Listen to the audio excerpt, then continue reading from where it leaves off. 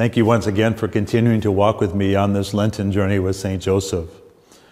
For the sixth week of Lent, we continue to look at the titles given to him in the Litany of St. Joseph. And today, I would like to reflect with you upon Joseph, the title Joseph, Terror of Demons.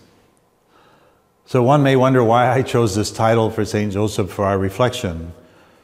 Well, we live in a world today that's filled with disorder and disunity and with division, outright evil and sin and grave sin, in fact. And one may think it's just part of fallen human nature, and it is. But it's much more than this. It is, in my opinion, the result of the work of the evil one in our world. The more chaos and division, the more evil and sin, the more he is at work. And I would surmise that most people do not often think of the work of the evil one in our world, nor the effect of the evil one in our own lives. But the violence and the division, the chaos and the disunity in our society right now, I believe, is a result of the work of the evil one in people's lives. It doesn't mean that people are evil. They are created in God's image and likeness. But their thoughts and words and actions may be easily be under the influence or the temptation of the evil one.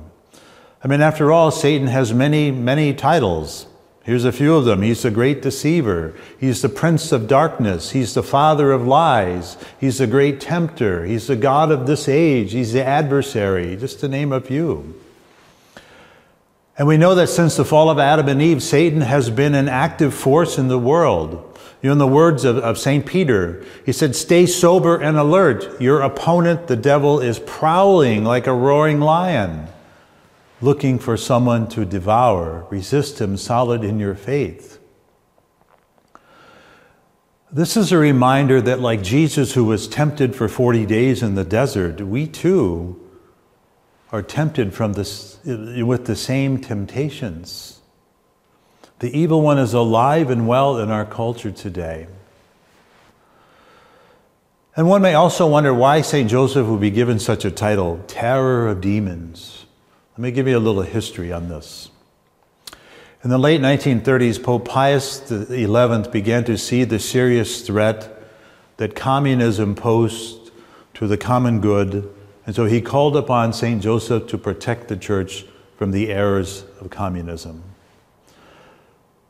So as a result, Catholics fervently began to pray to St. Joseph's, specifically under the title Terror of Demons, to combat the atheism and the atheistic ideas of communism. St. Joseph's most singular mission, entrusted to him by God, was the caring for and protecting of the Holy Family. Joseph was endowed with graces enough to strike terror into the forces of darkness. The demons don't stand a chance against St. Joseph. In fact, St. Faustina, she wrote, "St. Joseph urged me to have a constant devotion to him. He has promised me this special help and protection." A chapter in the Consecration to St. Joseph by Father Calloway specifically addresses Joseph as the terror of demons. Joseph's intercession against demons is not well documented, but has largely been proven by experience. In the work of exorcists involving the name of St. Joseph, or invoking the name of St. Joseph, has brought frantic responses from the demon in the afflicted person. So Father Calloway, he writes, he says, "After the Virgin Mary, demons fear St. Joseph more than any other saint." Blessed Bartolo Longo, he's a former satanic priest before his conversion. He said, "It is a great blessing for souls to be under the protection of St. Joseph, whose name makes demons tremble and flee." There are two wonders of St. Joseph I would like to emphasize. The first one is the fatherhood of St. Joseph and the purity of St. Joseph. The fatherhood of St. Joseph in particular gives him such extraordinary intercessory power.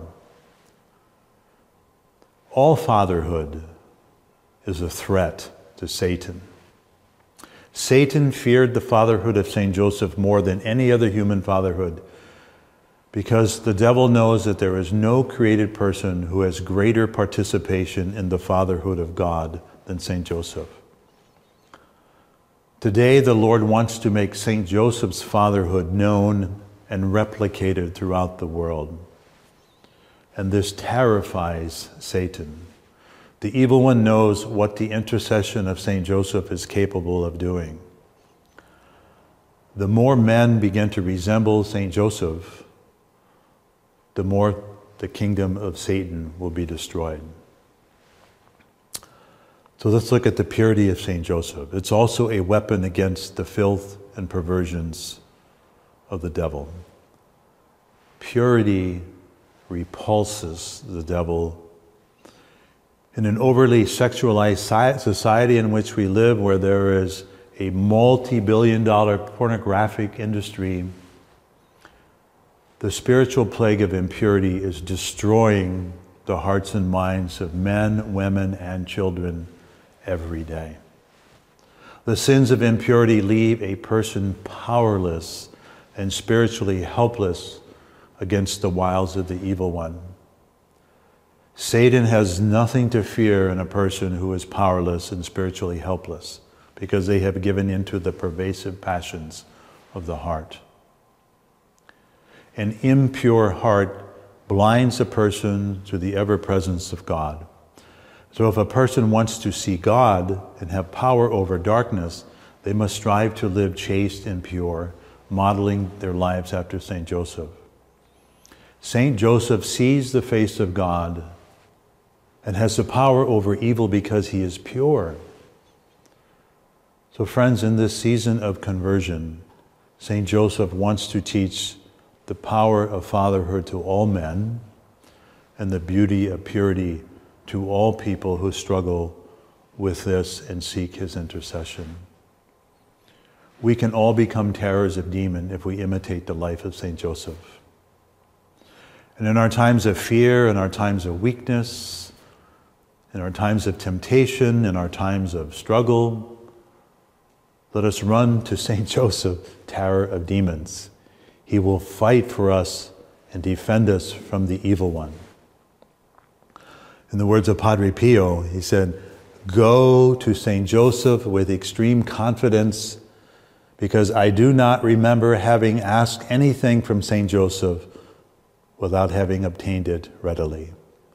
So St. Joseph, terror of demons, pray for us.